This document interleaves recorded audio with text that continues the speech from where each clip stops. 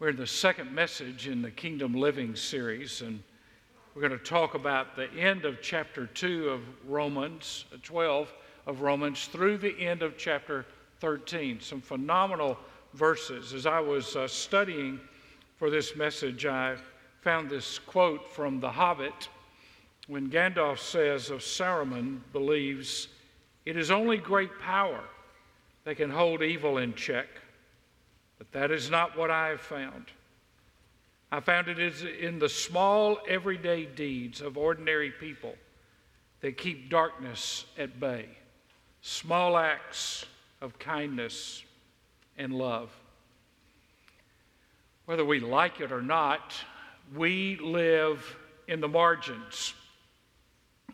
We are at odds with the culture in which we live. And the church is really at her best when she is distinctively different from the world in which we live. When it is an undeniable evidence of the power of the life-changing gospel of Jesus Christ that comes forth in and through our lives in such a way that the world sees that Christianity is the real deal. The world does not see that because they're not in church. So for Christianity to work, it has to work outside the church. It has to work outside the church walls.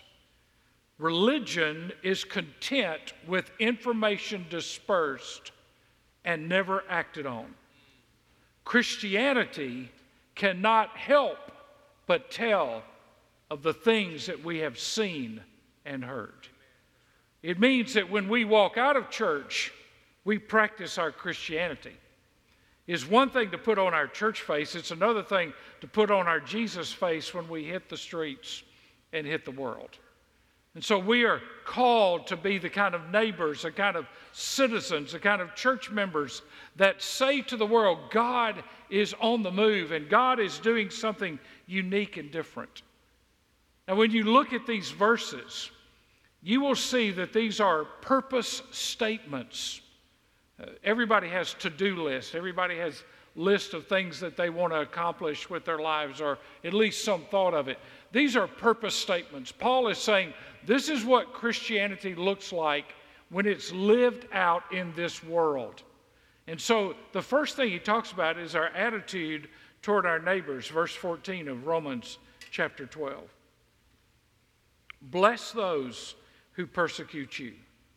Bless and do not curse. Rejoice with those who rejoice, and weep with those who weep. Be of the same mind toward one another. Do not be haughty in mind, but associate with the lowly. Do not be wise in your own estimation. And what Paul is talking about there is that our attitudes affect our actions. How we think determines what we do. And these are not conditional statements. If you feel like it, if you want to. Nor is there anything superficial about this. I mean, just a casual reading of these words will tell you that this is serious business. And God requires this of us. And yet I cannot do this in my own flesh. I can't do it by trying harder or turning over a new leaf. The only way I can do this is what he has said previously in Romans 12:1, that we are to have a renewed mind, that we are to be a living sacrifice. And out of the renewed mind and a living sacrifice, these challenges, these statements become possible. First of all is to live in harmony in verse 16. Linsky says this is harmony deriving from something deeper than unanimity of mind. That I want for you what I want for myself. That if I were in your position, I would want what God wants for you. That's harmony. You see, the flesh destroys harmony. That's why he comes right out of this and says, don't be haughty. Don't be arrogant. Don't get in a clique. Don't get in a little Christian subculture. The ground is level at the foot of the cross. And you and I come before the cross with understanding that there's nobody beneath us and we're not above anybody. In fact, if you ever meet somebody that thinks they're better than somebody else, one thing you can know about them, they have not been to the cross. Anybody that thinks they're better than anybody else, the guy that's in the darkest part of death row, the guy that's got a needle in his arm right now, the gal that is selling her body, if you or I for 1 second think that we are better than them, we have forgotten we are sinners saved by the grace of God. God didn't look at you and say, I like you better than I like them. He died for the whole world. And it took His blood to save you just like it'll take His blood to save them. And there's no distinction between who's better. And when a church has a mentality in any way that says, I will reject people because they don't look like me, act like me, talk like me, they don't live in the kind of neighborhood I live in, then that church has decided it's not a church anymore. It's just a country club for religious people. When the Bible speaks of hospitality, it always speaks of how we treat strangers. When Paul writes about it, when he mentions it in several of his books, he's talking about how we treat people that we don't know, strangers. That hospitality is not how you treat your inner circle. I mean, if you go out to eat with people, the same people all the time, of course you're going to be hospitable. They're your friends. He's talking about how you treat your enemies, how you treat the people that you don't know. That's what hospitality talks about. So he says we're to live in harmony. Then he says get over yourself. Actually, he doesn't say get over yourself. I'm saying get over yourself. I'm saying get over myself. Verse 17. Never, now he's going to say this twice, never pay back evil for evil to anyone. He didn't say unless it's a circumstance that you think it ought to be paid back. Never pay back evil for evil. Respect what is right in the sight of all men. If possible, so far as it depends on you, be at peace with all men. Verse 19. Never take your own revenge, beloved, but leave room for the wrath of God. For it is written, vengeance is mine, I will repay, says the Lord. But if your enemy is hungry, feed him. And if he is thirsty, give him a drink. For in so doing you will heap burning coals on his head. Do not overcome by evil, but overcome evil with good. Paul is saying to us in these purpose statements about how we are to live, Paul is saying you never have a right to hold a grudge or be unforgiving. You ever met a Christian who is unforgiving? They've never been happy because nobody can ever do enough for them. Unforgiveness is a lousy way to live, especially in light of the forgiveness that we've received in Christ. Holding a grudge is too great a weight to bear. We should not hold a grudge. We shouldn't be unforgiving. Now, Paul is writing about us personally, how we are to live personally as believers. This is not about the justice system. This is not about police officers. This is not about the court system. This is not about the nation in which we live. This is about you and me and how we treat other people. And the reason Paul says that is twofold. You aren't the final judge. And you aren't God. You're not the final judge. God's the final judge. God's the one that balances all the books. You're not the final judge, and you're not God. He did not die and make you king. He has not let you be on the throne for 5 minutes. You would make a mess of it. I would make a mess of it. Vengeance is mine, I will repay, says the Lord. Now, that is a function of God. Vengeance is a function of God regardless of how many Rambo movies you've seen or how many Westerns you've seen. It's still the function of God. Now, here's what happens when we take vengeance. When we try to get even, when we try to get our rights, when we try to say, they owe me, here's what we're saying. I don't trust God with this situation. I can't trust God with this situation. I can't wait for God to do this. So I'm going to become God myself and take this matter in my own hands, because at the end of the day, I think I can do a better job of settling what's right and wrong than God can. That's a dangerous place to be. That's a dangerous place to be. So he says, be a peacemaker. Verse 18, if possible, be at peace with all men. I mean, if it's any way within your capacity, be a peacemaker. What he's saying there is, don't be the problem maker. Don't be the troublemaker. Don't be the rabble rouser. Be a peacemaker. If at all possible, live at peace. Because you see, if I'm not at peace with people, I'm probably being a troublemaker. Then he says, be like Jesus. Be like Jesus, verse 20 and 21. I love this statement by Warren Wiersbe. The Christian must not play God and try to avenge himself. Returning evil for evil or good for good is the way most people live. But the Christian must live on a higher level and return good for evil. Of course, this requires love, because our first inclination is to fight back. It also requires faith, believing that God can work and accomplish His will in our lives and in the lives of those who hurt us.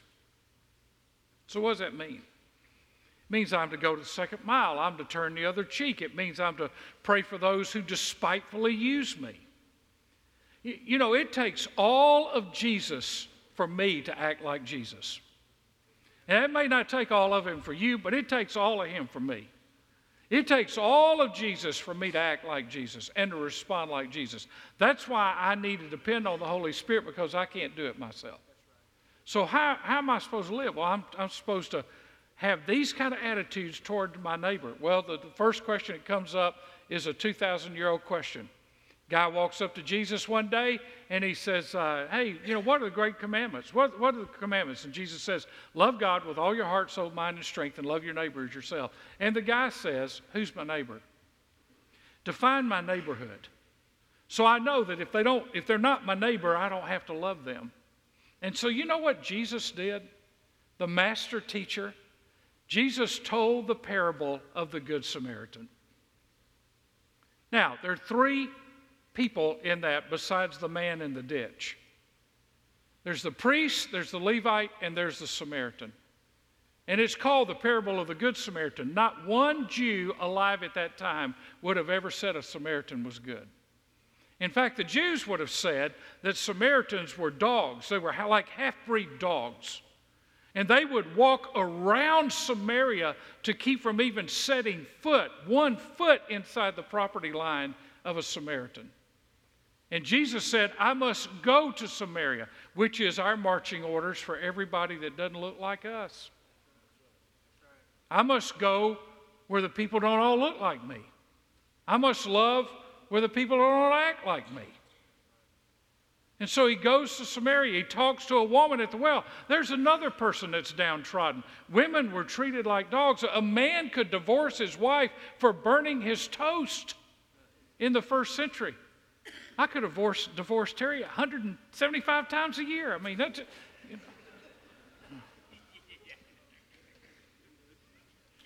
She's not in this service.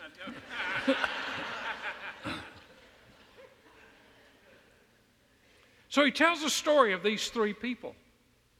There's a priest and a Levite. Now, most of them lived in Jericho, which is an uphill walk. If you read the Psalms of Ascent, everything goes uphill to Jerusalem. They would have walked up and sung the songs of ascent on their way to Jerusalem. So the priest and the Levite are either, and this is about at the halfway point, tradition tells us, between Jerusalem and Jericho, a very dark, dangerous road, still dark and dangerous today. And at about the halfway point, thieves rob this guy and leave him for dead in a ditch. And the priest and the Levite, it says, passed by on the other side of the road. Now get this. They were either going to worship or they were coming from worship. but either going to or coming from, they see a person in need and they walk on the other side, and they probably said, we ought to add that boy to the prayer list. He needs prayer. He's hurting. I hope he's still alive when somebody finds him. I hope he's not dead, because, see, they were afraid to touch him. Jesus was never afraid to touch people. He was not afraid to touch a leper, and he was not afraid to touch the dead, because Jesus loved unconditionally. So he said, who's my neighbor? I'll tell you who your neighbor is. Your neighbor is the person you see in need, and God puts them in your path, and you do something about it. Then there are the attitudes that God expects regarding the nation. Now, you got to remember the context of this. There's two contexts, really. The first context is we are citizens of two worlds. We are citizens of earth, and we are citizens of heaven. As a citizen of earth, I am a citizen of Albany, Georgia, and of Dougherty County, and the state of Georgia, and the United States. But I am also a citizen of heaven. Now, as a citizen of earth, I have responsibilities. There are ways that I am responsible to act as a citizen and as a Christian. I have responsibilities on this earth. I have rewards in heaven. Now think about who Paul is writing to. He is not writing to the American church, where we have the freedom to worship and to assemble and to speak. He's not writing to that church. He's writing to a persecuted church. Rome was the ruling power of the world. They had crushed all of their enemies. This was at the peak of their power. They had enslaved the Jewish people. Paul is writing to people that see Rome as an unbeatable force.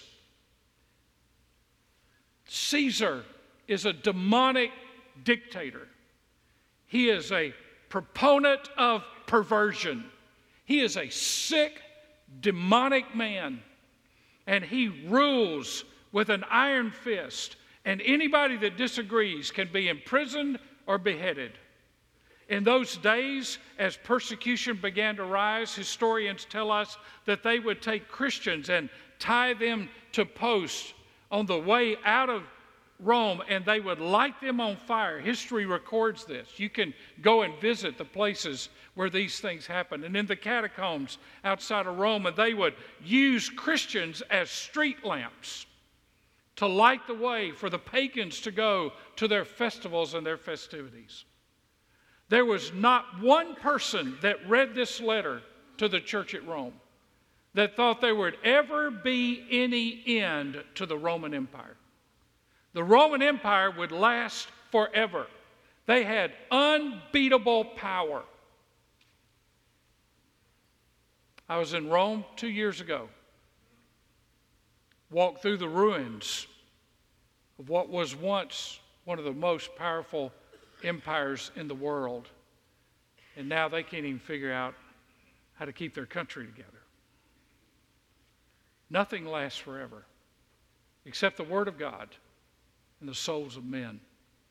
And so when Paul writes this, look at what he's saying to people living in that kind of world. You've got to see yourself in a third world country. You've got to see yourself in the Middle East in a place of persecution. You've got to see yourself in a place where your life is threatened by the very existence of your confession of faith. Every person is to be subjection to the governing authorities. For there is no authority except from God, and those which exist are established by God. Therefore, whoever resists authority has opposed the ordinance of God, and they who have opposed will receive condemnation upon themselves. For rulers are not a cause of fear for good behavior, but for evil. Do you want to have no fear of authority? Do what is good, and you will have praise from the same. For it is a minister of God to you for good. But if you do what is evil, be afraid. For it does not bear the sword for nothing, for it is a minister of God, an avenger who brings wrath on the one who practices evil. Therefore, it is necessary to be in subjection, not only because of wrath, but also for conscience sake. For because of this you also pay taxes, for rulers are servants of God, devoting themselves to this very thing. Render to all what is due them, tax to whom tax is due, custom to whom custom, fear to whom fear, honor to whom honor.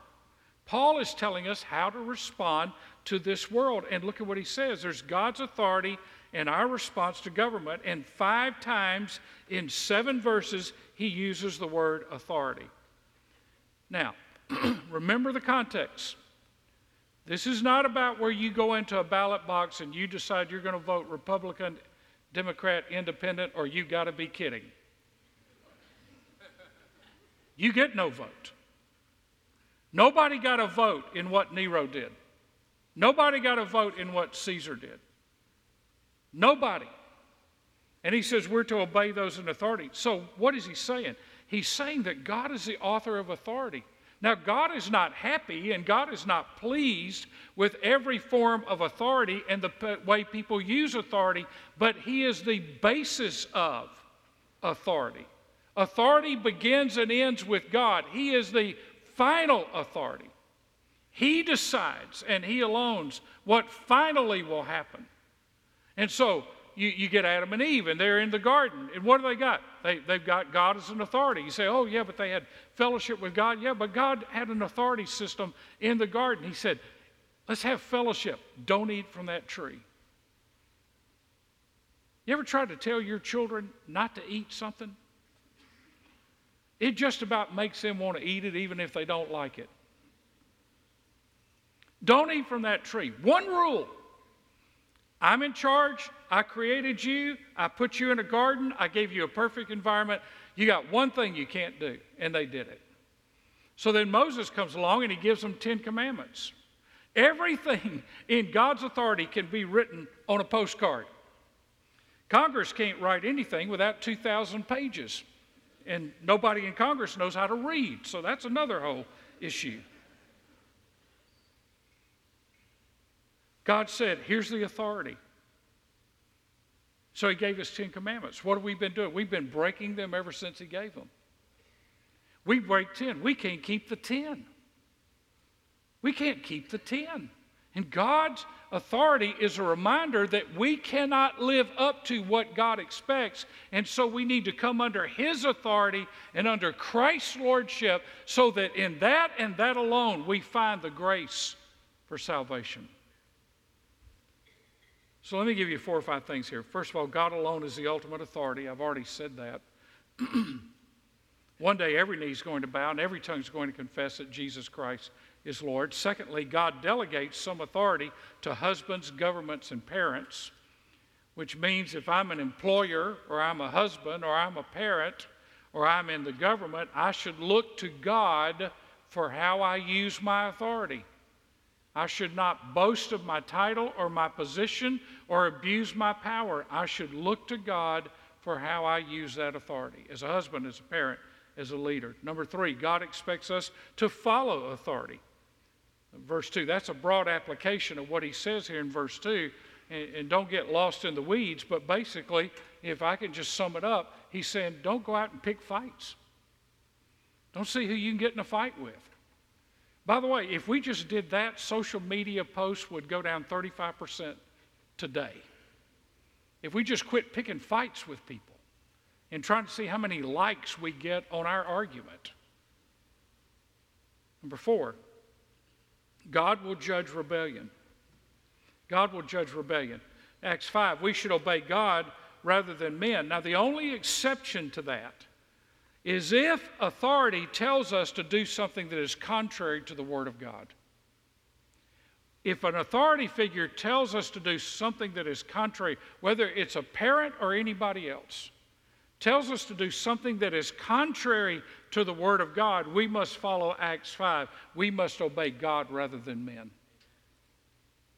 If a parent tells a child to steal, that child should not steal. If a parent tells a child to give their bodies to somebody else, that child should not obey that.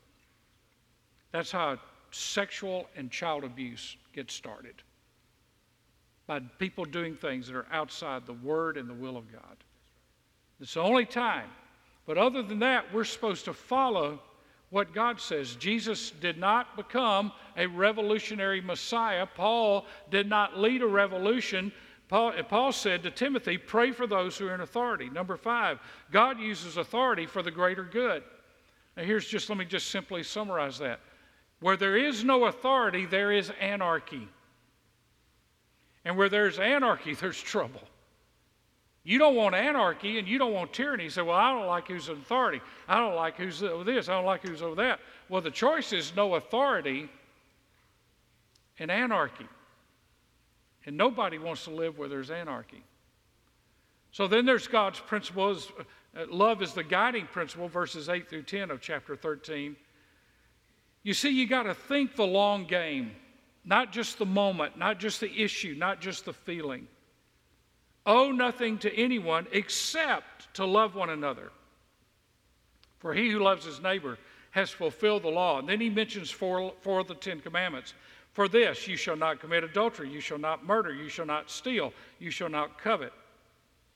And if there is any other commandment, it is summed up in this saying, you shall love your neighbor as yourself. Love does no wrong to a neighbor. Therefore, love is the fulfillment of the law. Now, if you just look back up one verse, in verse 7, 2 times he talks about what's due. That's what duty demands of us. But in verse 8, he's talking about what love demands of us. There are certain things that duty demands of us, but verse 8, what love demands of us. And John Stott, in talking about what love demands, says, it is not the victim of our emotions, but the servant of our will.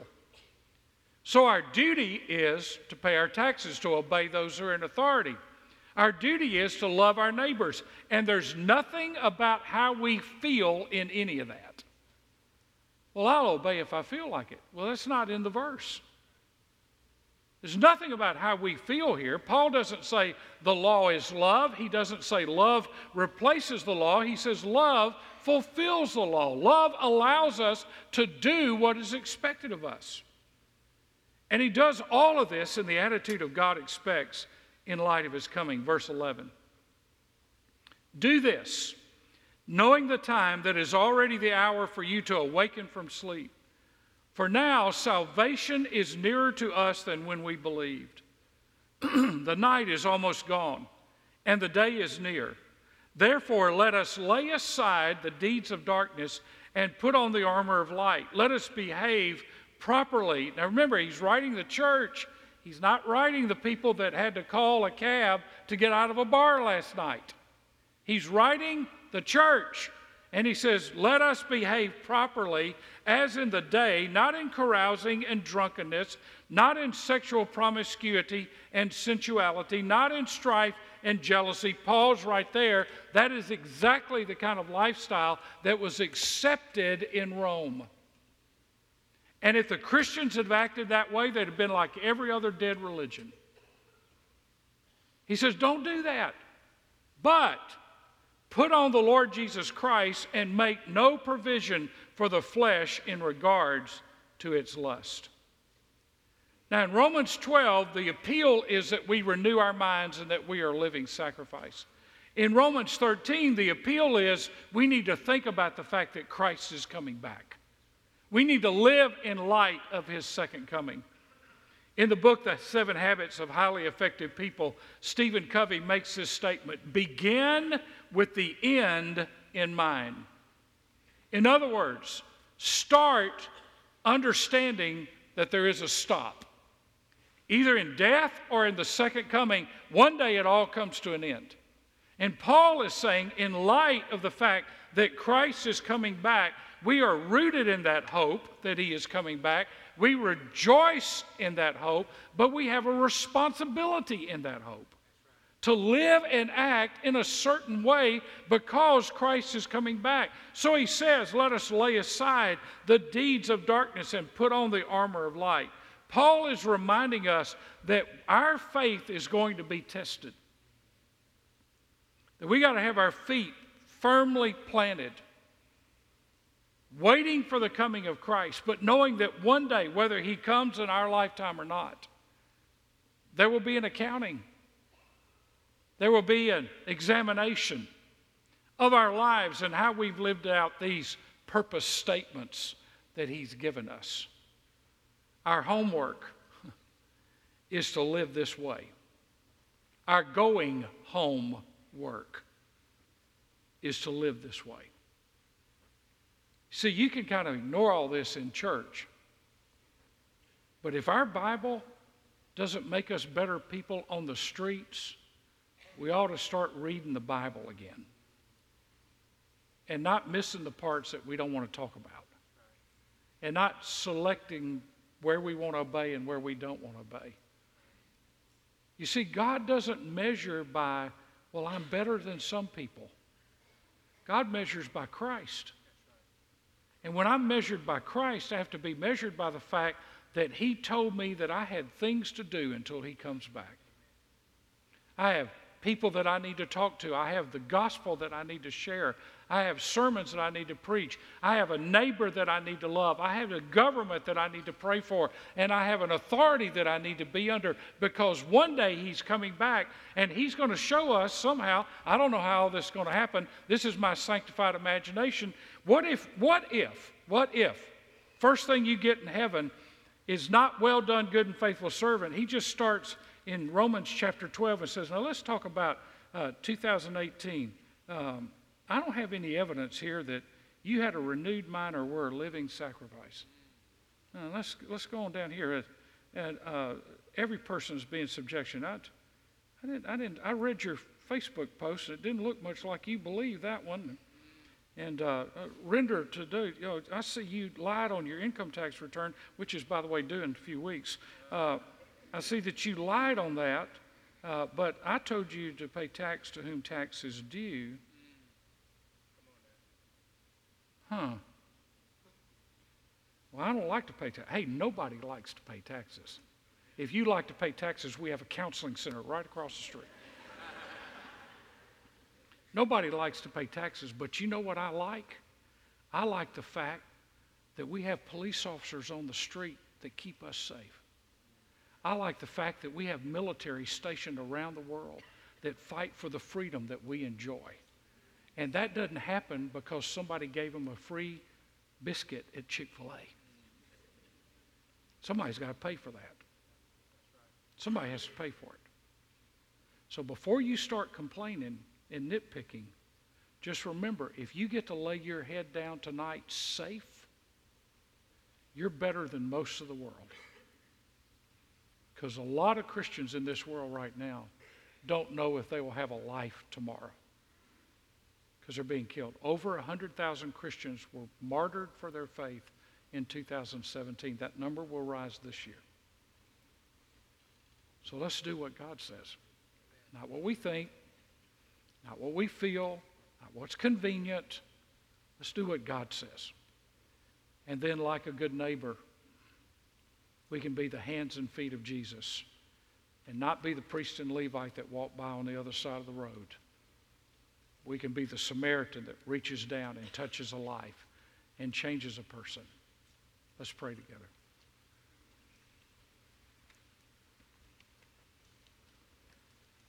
I just want to ask you in these moments, if you know Jesus as your personal Lord and Savior. I didn't ask you if you were religious. I did not ask you if you were a member of Sherwood or any other church. I didn't ask you if you'd been baptized. I asked you a question, simple question, honest question. Do you know Jesus Christ as your personal Lord and Savior? If He were to come back before we walk out of this room and take His church home, are you absolutely, without a doubt, sure that you would go with Him? Not based on the fact that you're good, but based on the fact that He is good. If you don't know that today, then I want to invite you to, when we stand, to come and give your heart to Jesus Christ this morning. But if you know Christ as your personal Lord and Savior, then I want to invite you to take those purpose statements, and with those purpose statements, turn it into a prayer list. Lord, I'm not here yet, but I want to get here. I'm not doing this right now, but I need to start doing it. I need your help to do it. Just read down through these verses that we've covered this morning. Say, Lord, this one, you need to work on my heart. This one, you need to help me. This one, I need to admit that I've sinned against you by not doing this. Just go down the list and talk to the Lord about that list. You may want to do it here at the altar. You may want to do it when you get home. You may want to talk about it as a family about what you need to do. Leaving this place so that your Christianity is impactful in the culture, not just something we do at church. Let's stand together. Heads are bowed, eyes are closed. Seth's going to be singing. As he sings, I'm going to ask you to step out and to come right now.